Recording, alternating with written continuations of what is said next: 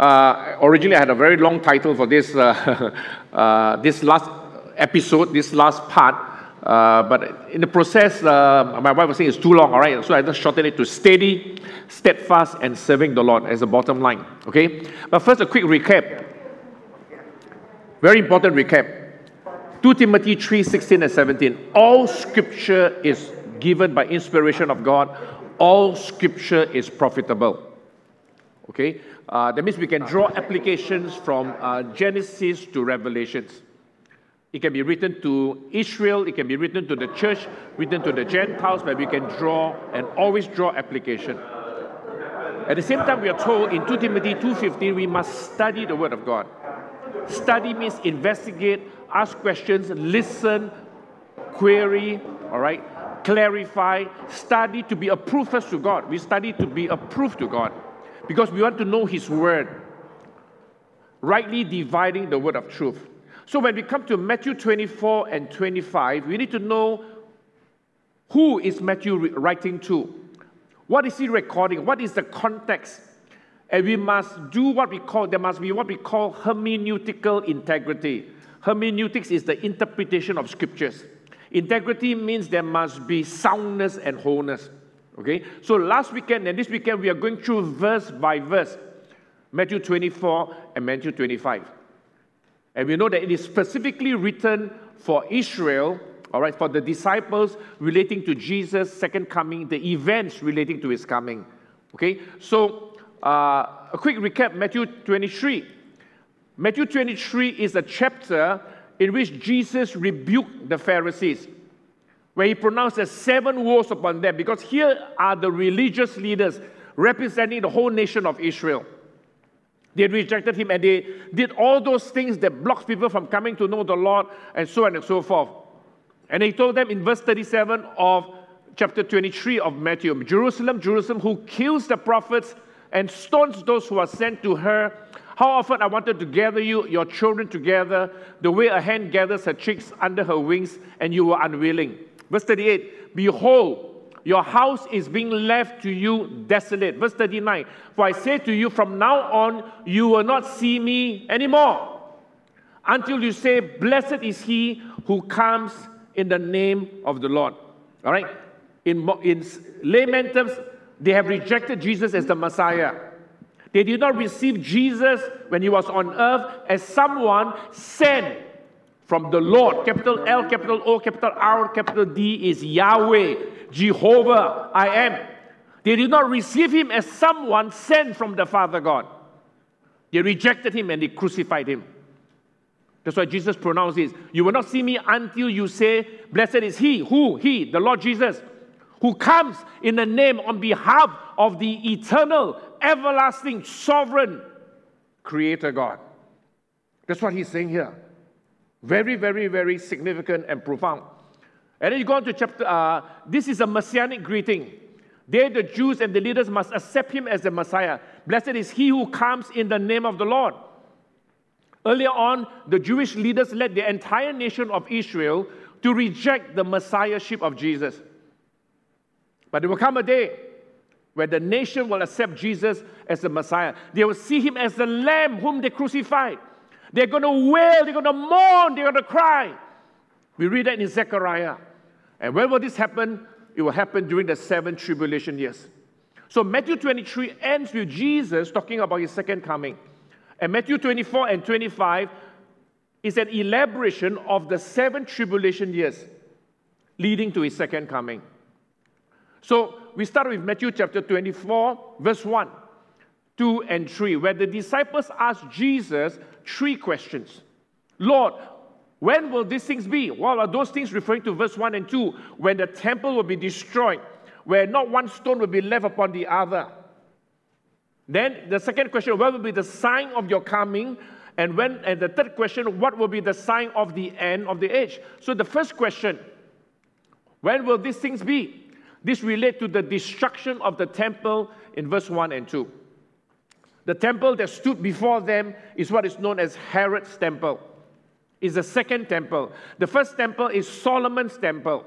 All right? Herod's temple was the renovated temple that was built in the time of Haggai, Zerubbabel, all right, Ezra, Nehemiah, and so forth.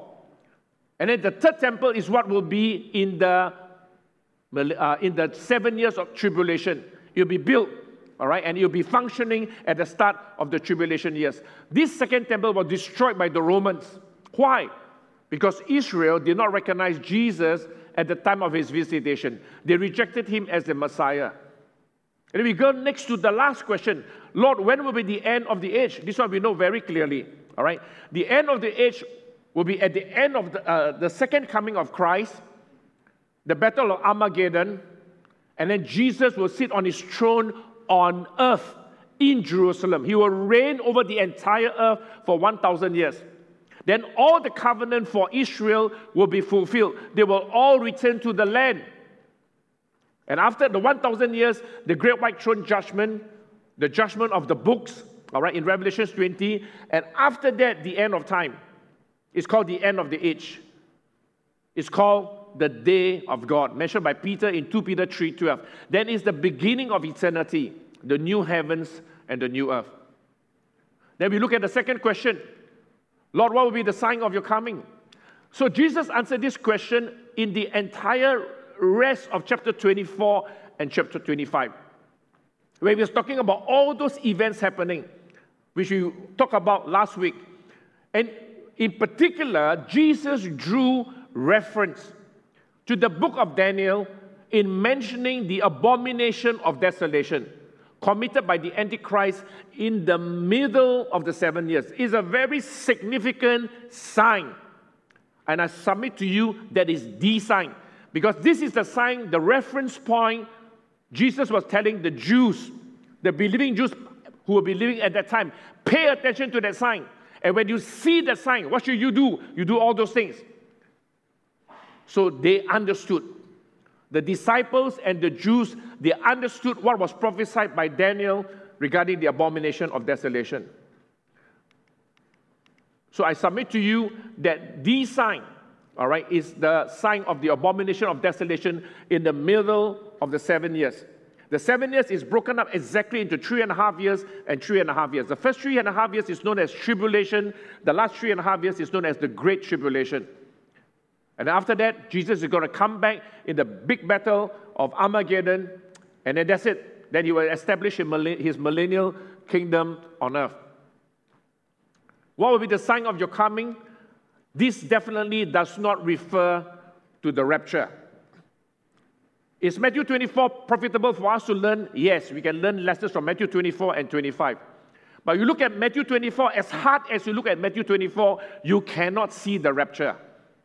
Because at the time of this Olivet discourse, the rapture remained a mystery, which was only revealed to the Apostle Paul, which is our scripture meditation for this weekend from 1 Corinthians 15, verse 50 to 55. Last weekend, I mentioned 5 things, but I'll shorten it. There are at least 3 things mentioned in Matthew 24 that has no relevance to the church. At least 3 things. Number 1, the temple. There's no relevance for us because the Jews is still reverting to the old covenant to bring the animal sacrifices. For us, we have accepted Jesus as the Messiah. We have already accepted Jesus as the Lamb of God who died for the sins of the entire world, our past, our present, and our future sins. We are now the temple of the Holy Spirit because now we are covered by the blood of the Lamb, the perfect Lamb of God, so that now the Holy Spirit can dwell in us. Secondly, when Jesus told the disciples, when you see the abomination of desolation, those who are in Judea, flee to the mountains. No relevance to the church. The church is everywhere today. Every believer, every Jew, every Gentile who believes in Jesus as Lord and Savior, we are the church. We cannot go to Judea to flee to the mountains. No relevance for us. And thirdly, he says that make sure when that happens, it doesn't occur on the Sabbath. Today, we have the Lord of the Sabbath, the Lord Jesus himself. Every day is holy. Every day is sanctified. But for the Jews, up to this day, if you've been to Israel, they observe the Sabbath at the dusk of Friday all the way to the dusk of Saturday. That is the Sabbath, where almost all public transportation comes to a standstill. So Jesus answered this question, the sign of his coming, for the rest of chapter 24 and 25 of Matthew. where he talked about many signs and the sign, all right? We covered a fair bit of it all the way, Matthew 24 to verse 31, all right? That was our message last week. This is our roadmap. Last week we covered the happenings during the first 3.5 years, and we drew parallels of it to the 6 seal judgments in Revelations. We talk about happenings and mid-tribulation, what they should do. That is the sign. When you see that happen, what do the Israel need to do? And the happenings, we gave a summary statement. This is the beginning of sorrows. I submit to you, in Jesus' mind, he was having in mind the trumpet judgments and the bowl judgments that will follow the seal judgments. Happenings in the last 3.5 years. Today we're going to cover the rest of these headings. The 5 parabolic illustrations. Okay? Now, we must be consistently consistent. Matthew 24 is what we call, scholars all call this the Olivet Discourse. It means on the Mount of Olives, Jesus was having this dialogue with his disciples. All right? In particular, the 4 disciples. James, Peter, James, and John, and Andrew. All right? So he was talking about the events of the tribulation. The 5 parables must drive home, these are illustrations, it must drive home the point of what he has been teaching.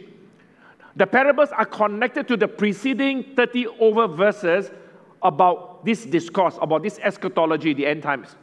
All the 5 parables form one group. The parables must refer to the same events that Jesus talked about all the way up to verse 31. They all refer to the second coming of Christ, not the rapture of the church. The truths relating to the rapture of the church are revealed exclusively in the New Testament epistles. All right, we read that in 1 Corinthians, we read that in Thessalonians, and so forth. Now, these are the 5, what we call the 5 parabolic illustrations. They are not new teachings. They are parabolic illustrations to drive home, to enhance, to amplify what Jesus have talked about up to the point of time. All right, so let's go through one by one. Firstly, the fig tree. Matthew 24, now we go to verse 32. Now learn this parable from the fig tree. Repeat. First line, learn. He's giving an illustration. He's elaborating. He's driving home the point. The fig tree. All right, you can read the rest of the verses on your own. What he's saying here is this is an illustration of a major sign when the end times are set to begin. A parable of a fig tree coming out of its dormant phase at the end of winter. At the end of winter, the fig tree appears dead. Why? There are no leaves. But it is not truly dead, as the leaves will emerge in spring. If you are familiar with the seasons, all right, if you live in the north, you will be familiar with the seasons and the tree. So he says when the fig tree put forth its first leaves, what does it mean? Which means that it's signaling a season change from winter to spring. And when it comes to spring, when the leaves come out in full blown, the next season will be summer, right? Winter, spring, and summer. So when the leaves show up, summer is right around the corner, and soon the fig tree will produce fruit in summer. So in these illustrations, the leaves of the fig tree could be considered as a sort of a clock. And even if you have no idea, if you live in Israel or in the North Hemisphere, what month, if you have no idea what month it was, you could tell that summer was near by watching a fig tree blossom. The sign, all right? Jesus chose a fig tree for this parable because a fig tree is a classic representation of Israel. Israel will serve as God's clock to tell us when the end times are here. So for a time, in fact for a good almost short of 2,000 years, Israel. Now, when we talk about Israel, we're talking about a people group, the Jews, all right? Israel appeared lifeless because the nation of Israel was outside the land for centuries. After Jerusalem was trampled in AD 70, all the way until the early 20th century, all right? There was no Jews in the land of Palestine, and what is Israel today? And many have concluded Israel is dead. Even the church in the last 3, 4, 5, 6, 1,000 years before the 20th century thought that the Israel is dead, and they came up with the dominion doctrine, saying that the church has replaced Israel. The church is the spiritual Israel. Now, as we look back, that is wrong. It's a wrong doctrine.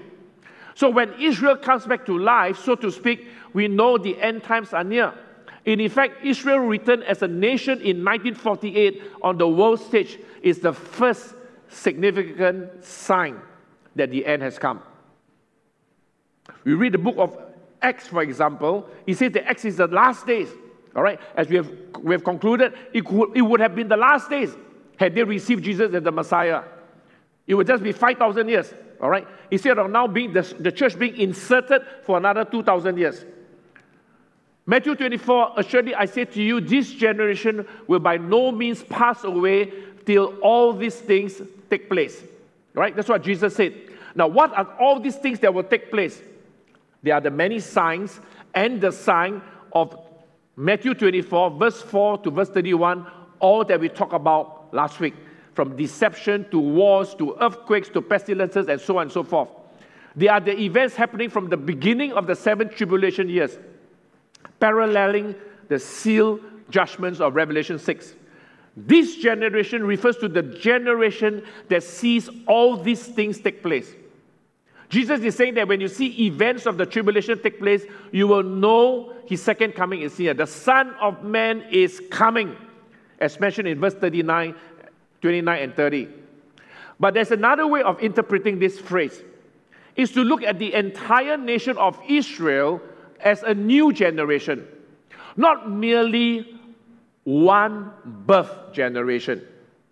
So many scholars, many people, I think of one generation. Is it 40 years? Is it 70 years? Is it 80 years? Is it 100 years? All right, and which is why they try to add this 70, 80, or 100 to 1948, and this is where we have all the date setting. All right, we're all over the place. This generation, this way of interpreting is can mean this whole nation of Israel won't pass away until all these things come to pass. When we see the nation of Israel returning to life, a new generation of Jews living in the land, we know the end is near. All right, so this another way of interpreting is to look at the whole nation of Israel. So Israel is God's clock, telling us that the end time events have started. And once the clock has started, there is nothing in the universe that can stop the events that follow. Jesus adds that heaven and earth will pass away, but his words will never pass away. And therefore, when we see Israel return to the land today, where it is geography, everything else Jesus said will happen. And while we wait on the earth, we think that it's slow. When it happens, it's going to happen very fast. Okay? So that's about the fig tree as a parabolic illustration. The next one is the days of Noah. Verse 36 onwards, Jesus says, but of that day and hour no one knows. Okay? And he says that as in the days before the flood, they were eating and drinking and so forth. Verse 39, they did not know until the flood came. All right? So let's unpack this. Of the day and the hour, no one knows. Here is Jesus speaking as the Son of Man. The Son of God, Jesus was the Son of God. He became the Son of Man in flesh and blood. And as the Son of Man, he did not know when he will return the second time. Only the Father. But after the rapture, and specifically after the midpoint of the tribulation, the alert believer in the tribulation will know at least the day of the second coming. Repeat, if you are a remnant believing Jew, all right, during the tribulation, when you see the Antichrist committing the abomination of desolation, you know the days are numbered. You will know at least the day. If you do not know the hour, you know the day of Christ's second coming. This second illustration, Jesus mentioned a comparison. All right? A comparison between his second coming and the days of Noah. He's talking about the likeness is seen, and what is this likeness in this comparison? Is the suddenness of the coming of the flood judgment and the unpreparedness of the world for it. Noah, according to scholars, took as long as 75 years. Some scholars say it took as long as 120 years for him to build the ark. And they were all mocking him and so forth. They were totally unprepared. Unprepared, it was so unexpected. The flood was the flood until it had already come upon the unbelieving world. Similarly, the second coming, those who were stuck in the 7 tribulation years. All right. So what is the issue here? It's an issue of being prepared. This is where all scripture is profitable. We can learn from this and learn to watch and pray and watch and be prepared. The lack of preparedness is reinforced by the examples cited by the Lord. They were eating and drinking. They were absorbed by worldly pursuits. They were paying no attention to all the solemn warnings, as is happening today. This message about the rapture, this message about the end times, all right, is not taught generally throughout the world in a lot of churches, all right? Everybody seems as if the life will go on and continue. There's the love of the world they did not understand. They did not heed the word. They did not grasp the significance until the flood hits them. Then the unbelieving world will understand, but it is too late. We are always responsible for what we hear, what we know. We're always responsible for the warnings, all right? So when Jesus was on earth, no one knew the date of his second coming. So Noah's days were analogous to the last days. The unsaved in Noah's days did not know when the flood will come. But the saved, Noah and his family who entered the ark, they knew exactly, and they knew exactly 7 days in advance. How do we know that? Genesis chapter 7 verse 4, where God told Noah, for after 7 more days I will cause it to rain on the earth 40 days and 40 nights. God gave Noah very specific instructions. Go and get 7 pairs of the clean animals, all right, and 2 pairs of the unclean animals, and so forth. And then bring them into the ark. And after that, 7 days, the flood came. So 7 is a complete number. We knew, all right. So after the 7 years of tribulation, for sure, the second coming of the Lord. The third parable is the comparison of the 2 men and the 2 women. And the principle here is about separation. Okay? And they did not know until the flood came, and then so there will be 2 men in the field, one will be taken, the other left behind, 2 will be grinding at the mill, one will be taken, the other left behind. Watch therefore, for you do not know what hour, now he's talking about the hour of the Lord's second coming. Okay? So this third illustration Jesus mentioned is about the separation between the 2 men and the 2 women. One is a believer, the other is not a believer.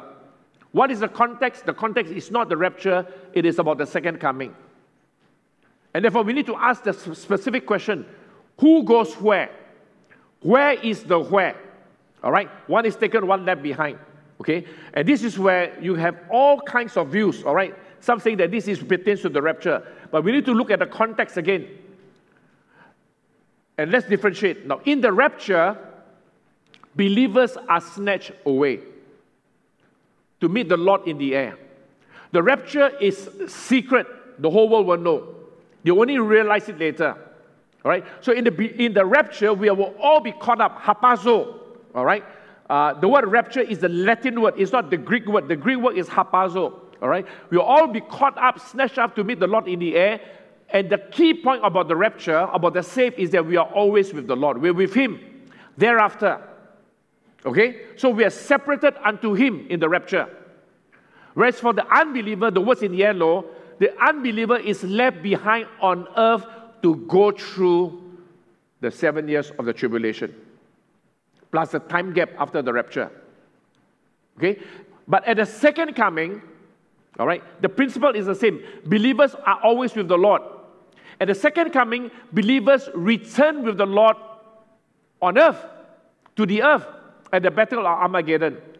And after that, the believer is left on earth with the Lord to reign with the Lord in the millennial Messianic kingdom. All right. So if you follow this principle, believers are always with the Lord. Unbelievers are separated away from the Lord. Then we can interpret that parable consistently. All right. So here we go. At the second coming, who is taken away? The unbeliever is taken away in judgment.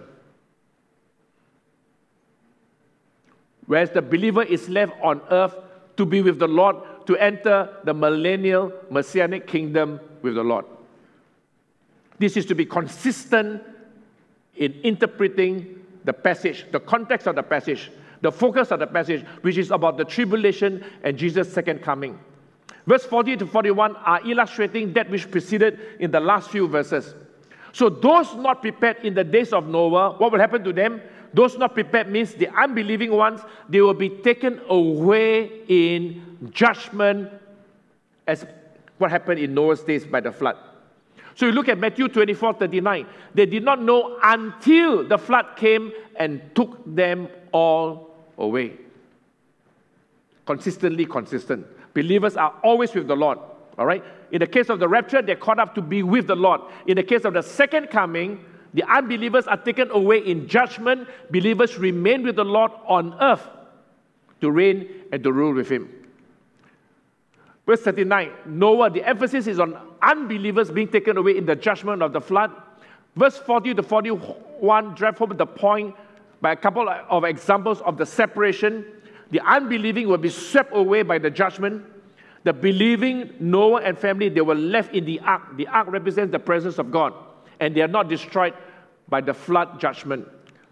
So big picture, the Lord here is talking about events in the tribulation leading up to His return, followed by these parables that drive home the same point, drive home the same principles, the same lessons related to His entire discourse. And nowhere in Matthew 24 is the rapture or the church to be found. Because before the tribulation occurs, the church would have already been raptured. Okay? So we need to be consistently consistent, all right, in understanding Matthew 24. The fourth and the fifth parabolic illustration, I'll combine these two together. All right? This passage is in Matthew 24, verse 42 to 51. It's about the faithful and wise house servant. All right? It says, watch therefore. You mark the keywords, to watch, to be ready. You do not know which hour your master will return. All right? And so on and so forth. So the owner received warning of a thief coming to break into his house. All right? So when you have warning, the thief is going to come at 3:45 a.m. What do? You stand guard. You make sure your doors are double locked. You have 5 Australian dogs. Turn on all your alarm, all right? And ask the police to hide somewhere in the corner or whatever, all right? Owner received warning of the thief coming to break into the house. The owner had to prepare by setting a watch to guard. Knowledge must lead to a conscientious action in the light of the impending event. We need to be alert concerning his coming. Unbelievers will not be alert because of their deadness to the things of God. Unbelievers are not interested in the things of God. And therefore, for believers, we should be interested in the things of God, what is happening. All right? Israel was not prepared and ready when Jesus came the first time. They were totally not prepared. But the remnant Jews will be prepared, ready, and enduring to the end during the tribulation years to anticipate His second coming. And if you read Revelation, they are crying out to the Lord, Lord, how long more? How long more? All right? And this second time round, they will be prepared. So the parables Jesus spoke here all relate to the Jews, to Israel. So when you put these 5 parabolic illustrations together, it's emphasizing the following principles. Watchfulness, like the fig tree illustration. When you see the fig tree, you see leaves, watch, because there's a change of season. The fig tree illustration. Jesus is telling Israel, watch. Preparedness. Christ's return compared with those in the days of Noah must be prepared. Then the 2 men and the 2 women, the principle of separation, consequences that will follow accordingly. How we'll be separated. And finally, in the last 2 parables, faithfulness and wisdom. The 2 parables are the faithful and wise house servant. Okay? Now we go on to Matthew chapter 25. All right? I hope that you will actually read, all right, the entire chapter 24 and 25 verse by verse. Okay? The entire Matthew 25 talks about 3 sections. 2 parables, and then the judgment of the Gentiles. All right, 2 parables and the judgment of the Gentiles. Firstly, so Matthew 25 is a continuation of the flow of Matthew 24. The context from Matthew 24 is about what? It's about the Jews in the tribulation period. The parables of Matthew 25 has to be consistent. It relates to Israel and not the church.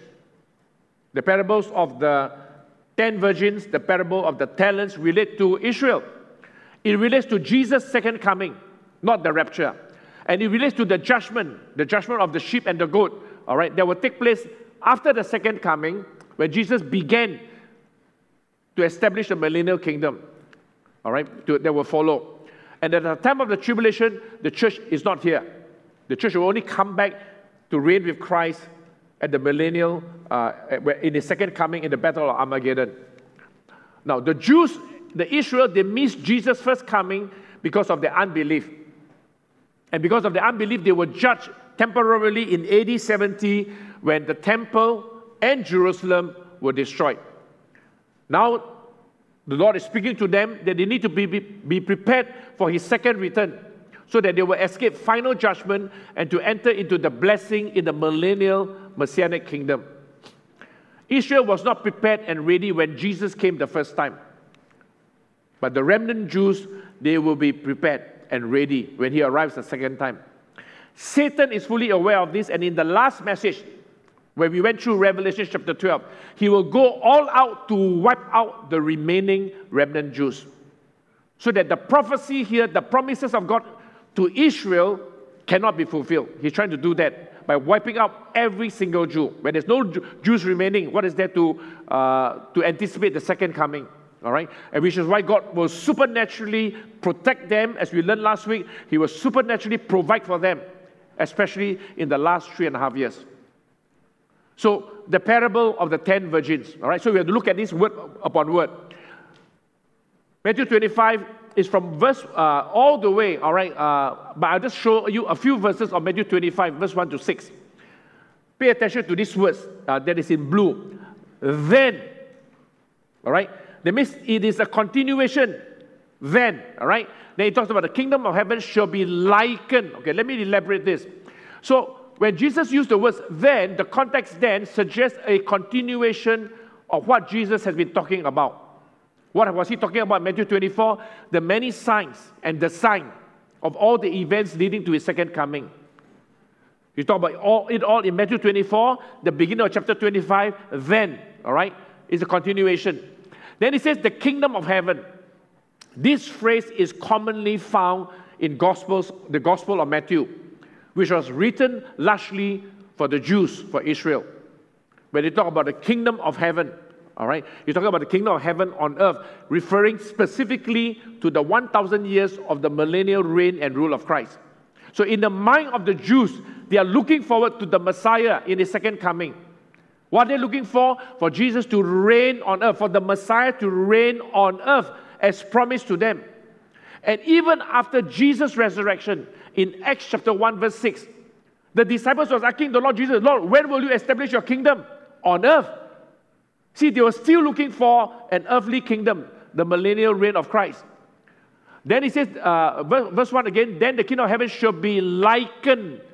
Likened means in comparison. It is similar to, all right? Likened to what? To 10 virgins. Let's break this down, all right? So likened to 10 virgins is an illustration referring to those who will be judged in order to qualify to be in the kingdom when the bridegroom returns after his wedding. Who can enter the millennial kingdom? Who can join the Messiah in His millennial kingdom? The question is, on what basis will Israel be judged? On what basis will Israel be judged? The answer from this parable, the parable of the 10 virgins, is preparedness. Israel is brought back to the land at the end of days, today, all right, since 1948, and legally they are there as a nation, for a judgment to see who is prepared and who is unprepared the second time for the coming of the Messiah. The focus is on Israel in these last days of the tribulation, as described earlier on in Matthew chapter 24. And at the very start of the 7 tribulation years, there is already very strong witness, very strong testimony given to Israel during the tribulation. How do we know? Matthew 24:14, the 144,000 Jewish evangelists. They'll be saved immediately after about the rapture, all right? They're going to be so zealous for God. They will know God as the waymaker, miracle worker, promise keeper, covenant keeper, all right? They'll be so zealous, filled, and anointed to preach the gospel to the entire world. The 144,000 evangelists. Many signs and wonders will be done. And on top of that, God will send the two witnesses, most probably Elijah and Moses. Elijah representing the prophets and Moses representing the law. Both are very recognized by Israel, by every Jew. You talk about Moses and Elijah, they know about it. They knew about it during Jesus' time on earth. The prepared will enter the millennial kingdom. The unprepared will be excluded.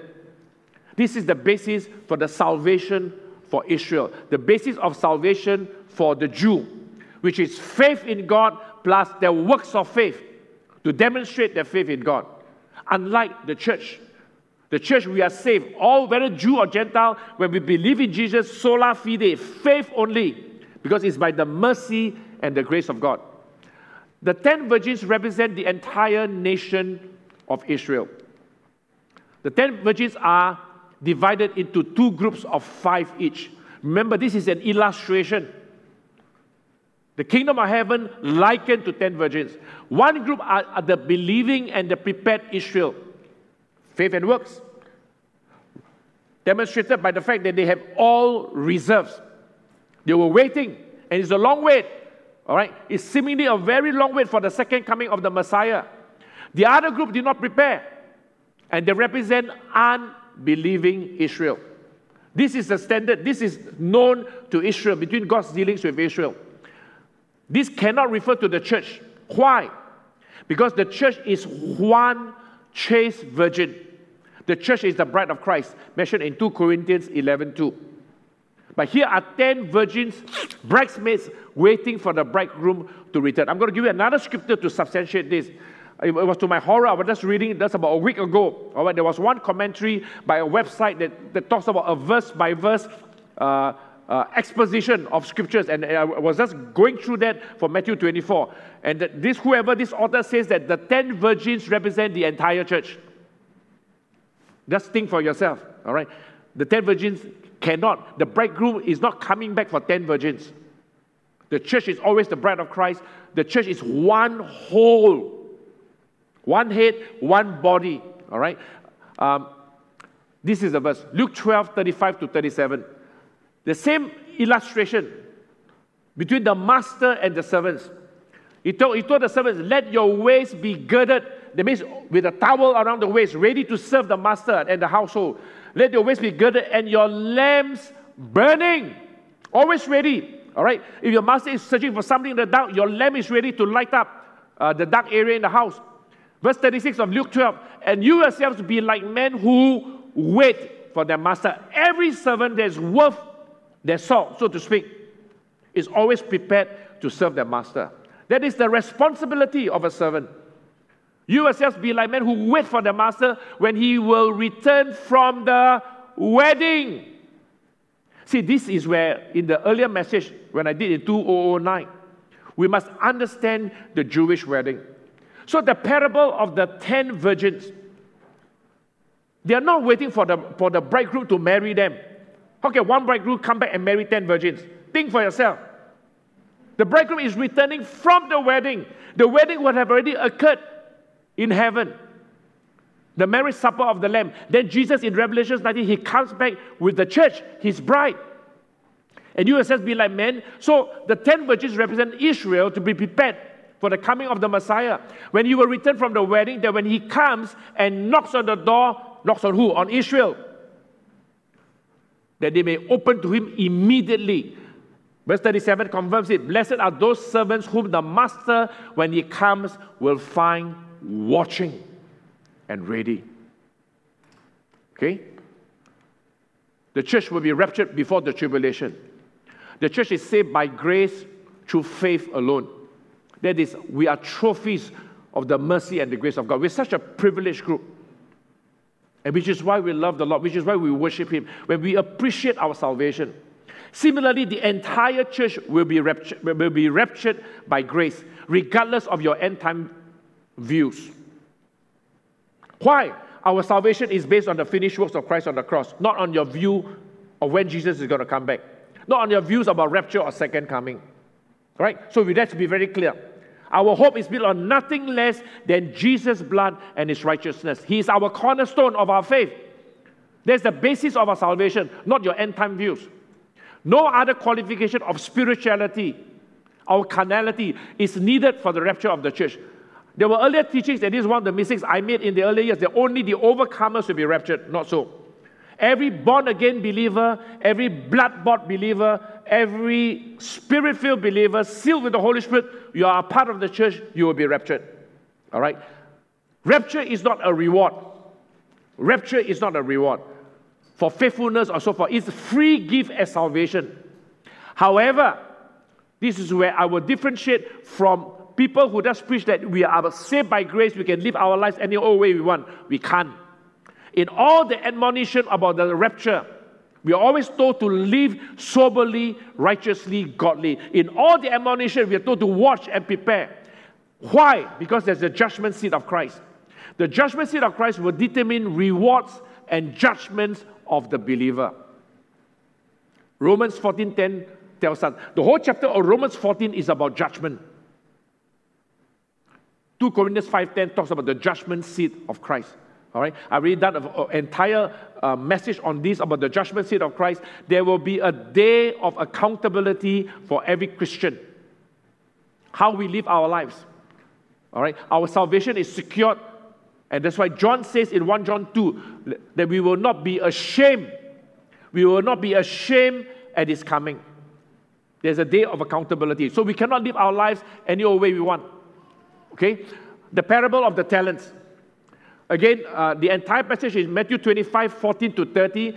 I just want to pick up verse 14. Again, he says, the kingdom of heaven is like.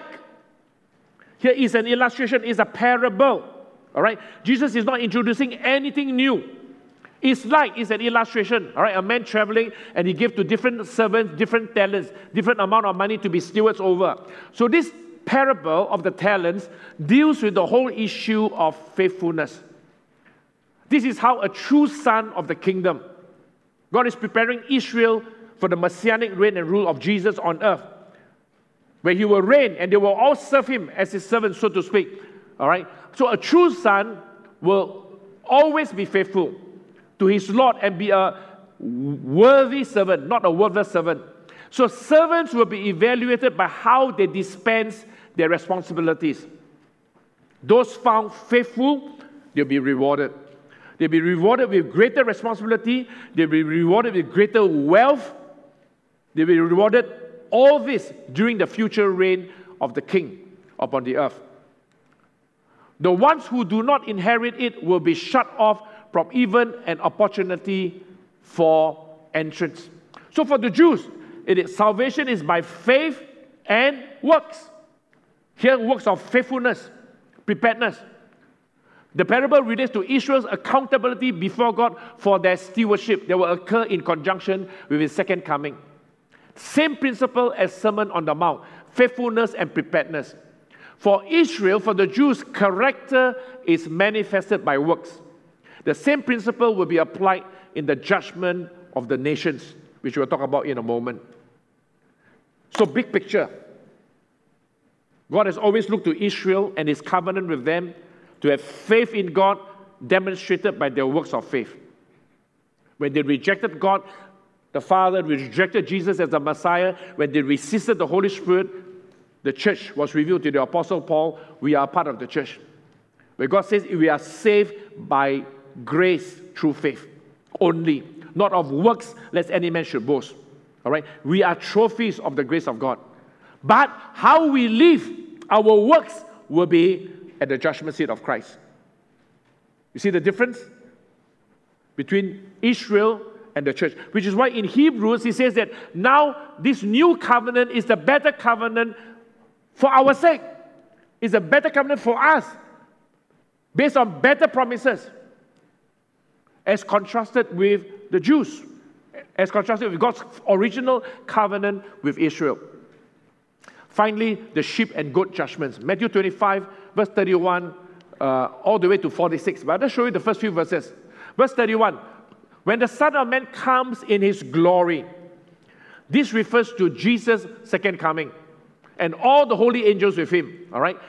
Then he will sit on the throne of his glory. This is the beginning of his 1,000 years reign in the millennial kingdom. And the nations, that's why we say it's the judgment of the nations. Here you go, verse 32. The nations will be gathered before him. He will separate them. Who is the them? The nations, one from another. Because nations is the word ethnos, people's group. People, all right? And as a shepherd divides his sheep from the goats, he will set the sheep on his right hand and the goats on the left. This is after the second coming of Christ. All Israel, the elect, they are gathered. The Lord Jesus sits on his throne. The dividing process using analogy of the sheep and the goat. Okay? So who are the sheep? The sheep Gentiles are those who have been good to the Jews during the tribulation. The sheep Gentile nations are those who defended the Jews at the risk of their lives. They fed them in the desperate times. They visited them in prison. These are the saved Gentile believers. Saved during the post-rapture all the way through the 7 tribulation years. And they are known as the sheep Gentiles. They are saved believers, verse 37, after the mid-tribulation, whose brethren, and they considered the Jews their brethren, of whom they protected and aided. Verse 40. All right? Revelation 6:11 is this phrase, the tribulation saints, the fellow servants, and the brethren. We contrast the sheep Gentile saved believers from the goat Gentiles. The goat Gentiles are those who persecuted the Jews. The goat Gentiles are those that are aligned with the Antichrist. The goat Gentiles are those who rejected the Jews and did no good to the Jews. The goat Gentiles are accordingly judged as rebelling against God. So the line is very clearly drawn in the 7 tribulation years, and especially in the last 3.5 years, between the sheep and the goat. So there are 3 different groups at this judgment of the nations. Firstly, the unsaved followers of the Antichrist.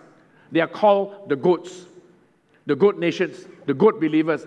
What will happen to them? They are thrown into outer darkness, where there's weeping and gnashing of teeth. They will be excluded from entering the millennial kingdom. They'll be immediately judged, all right, and thrown into outer darkness, where there's weeping and gnashing of teeth. Then we have 2 other groups left. The Gentile believers, they are called the sheep, all right? The Gentile believers, they survived martyrdom during the tribulation years.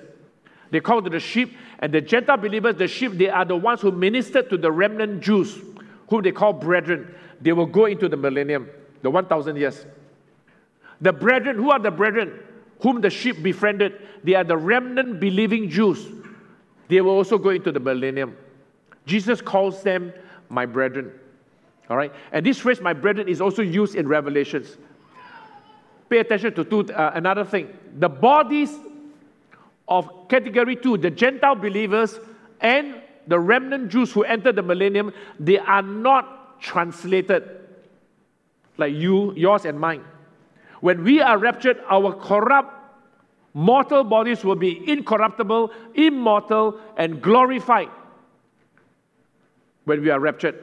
But not these people. So they enter into the 1,000 years millennial kingdom, all right, which is near perfect. And they go on to populate the earth. That means they will marry, they will have children, and so forth. Isaiah 65 says that if someone dies 100 years old, they're supposed to live for hundreds of years all the way. So if they die 100 years, they die premature. It'll be back to the days of Genesis 1 to Genesis 6, where men live for hundreds of years. The conditions then will be near perfect. And then for those who are born, because they continue with their physical bodies now, their bodies are still corrupt and mortal, all right? There's healing available in Jerusalem. There'll be the tree of life and so forth. And what will happen is, at the end of the 1,000 years, when Satan is released temporarily, he will lead some of this to rebel against God. But that will be immediately, totally squashed, all right, at the end of the 1,000 years. So, we've gone through Matthew 24 and 25. We've journeyed well, all right? Some of you have not fallen asleep. Okay. So, I was watching this video just a few days ago, and it was a prophecy roundtable. Some of you are familiar with some of these things. Amir Safati, all right? He's a Messianic Jew, okay? He has a ministry called Israel Now, or something like that, with Jan Markell. I think she's also a Messianic Jew, and a pastor from, I think, from the US, a guy called Barry Stacken. And they were just discussing this whole topic about post-rapture. What will happen after rapture? It will be terrible times. It will be a time of devastation, of dissension, of disease, of disasters, of death, of delusion, the sun turning black, the moon turning into blood, the stars falling from the sky, the world in a chaotic mess, devastating earthquakes, rampant lawlessness. The restrainer is gone.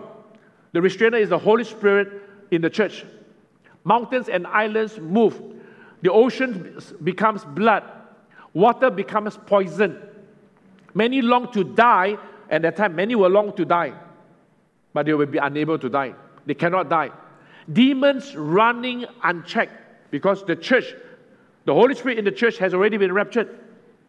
Satan has free reign to run amok, to run havoc. Lawlessness will be at its ultimate. Demons running unchecked. Drugs bending the minds of people. A lot of people will be on drugs. There will be an increase of sorcery and witchcraft. More than 1 billion people will perish. There will be a satanic trinity, the Antichrist, the false prophet, all right, with Satan. There will be a global government by then and a global religion by then. We mentioned about Mystery Babylon. There are two parts of Mystery Babylon. One part is religious Mystery Babylon. This is the one world religion. The other part is the commercial Babylon, the world economic system. There will be the ruthless Antichrist who will be captured alive and thrown into the lake of fire. And today's COVID-19 climate is just setting the stage. It's just setting the stage for all these things that happen. All right? What is common in the world now? What are they talking about? COVID-19. What else are they talking about? Vaccination. What kind of vaccines? All right? From Pfizer to Moderna to Johnson & Johnson to the China one and this and that. Should you get vaccinated? Should you not get vaccinated? All kinds of... These are all the things that's common. And you can see all that's happening in the world. All right? And recently there was this thing about WhatsApp. All right, don't go into WhatsApp because of what your privacy and so forth. So what do a lot of people do? Do Telegram. Do Signal. Do all kinds of means of communication. The whole world is being connected. I can't travel to Africa now, all right? But for the last few months, every month I'm doing a Zoom session. I just did it a few nights ago. All on Zoom from Burkina Faso, Gabon, Senegal, Chad, and so forth. They're all there. And some of them gather in their churches in groups, all right? And doing all this teaching over Zoom. Same thing with my Haggai International. From the east all the way to Korea, all the way through Africa, all the way to South America, they are there. We're all connected. These are all the common things. Pay attention. All these are precursors setting up the stage. And like what we were being warned earlier about Noah and the flood, when it happens, it's going to happen so fast. I was wondering how to end. I need to find a passage about the rapture. And here, this is the passage which is our scripture meditation. Paul says in 1 Corinthians 15, "Behold, I tell you a mystery." The rapture is a mystery. We should not all sleep, that means die forever. We shall all be changed in a moment, in the twinkling of an eye, at the last trumpet. This last trumpet is not the trumpet judgment. It's a special trumpet. The trumpet will sound and the dead will be raised incorruptible. We shall all, the church, be changed at the rapture. And again, accompanying every time Paul talks about the rapture is the exhortation. And what is this exhortation there? What will keep us on the right path? What will keep us ready for the rapture? Therefore, Paul says, my beloved brethren, my beloved sisters, be steadfast, be immovable, always abounding in the work of the Lord, knowing that your labor is not in vain in the Lord. So I summarize these things as these 3 words. We need to be steady. We need to be steadfast. We need to be serving. Steady how? Be watchful and wise. I was thinking in this last 1 month, I know of 2 Christian families. I know of a young man who came and says, I need to talk to my mentor and ask somebody to help, to mediate between me and my parents, between my wife and my parents. All right? And then I see another situation in the same. I think of believers, pastors, ministry workers, they are offended. And when they are not growing spiritually, why? They're not watching and wise. They're just doing work of the ministry. People serving in, giving meals to the poor. People just being hands and feet, serving as ushers. People serving and just joining cell group. But they're not watching. And they're doing many things that are not wise, easily offended, easily hurt. Not steady. Tossed to and fro all the time. To be steady is to be zai. Not only steady, there's the other word. We need to be steadfast. We need to be anchored. Steadfast, immovable. How can you be steadfast and immovable? We have to be rooted to the Word and connected to the Holy Spirit. I know of missionaries, leaders who serve in the church, elders who don't even want to pray together. In one church I was just talking with. How do you go about doing the work of the church when you don't pray together as the leadership of the church? When you're not connected to the Holy Spirit. Don't take all these things for granted. The things we pray for in BPDC, anointed worship, anointed word, anointed altar. And finally, serving the Lord how? Be fully plugged in the body life. In essence, what is all this? In essence, all this means we are anchored in Jesus. We're anchored to the head. He's the head of the church. He is our Lord and our Master. And we are anchored to the body of Christ, the church. He is our cornerstone. And when you are anchored, Ephesians says the life of God flows in us. We are connected by every joint, every ligament. If you're not connected to the head, Jesus is your Lord and Master. If you're not connected to the body of Christ, if you're not plugged into the body of Christ in His kingdom, you will become a casualty. You will not be ready. You will not be steady. So the admonition as we've done doing this whole 8-part series, and we'll continue this 3rd quarter, God willing. How shall we live? There is a day of accountability. Thank God we are living on better promises and better covenant. But there will be a day of accountability. Will we be ashamed? What John says in 1 John 2, will we be ashamed when the rapture occurs? Because immediately after the rapture is the judgment seat of Christ. These are the 3 guarantees that will keep us fighting the good fight of faith, finishing the course of life, and not falling. Only He can keep us from falling.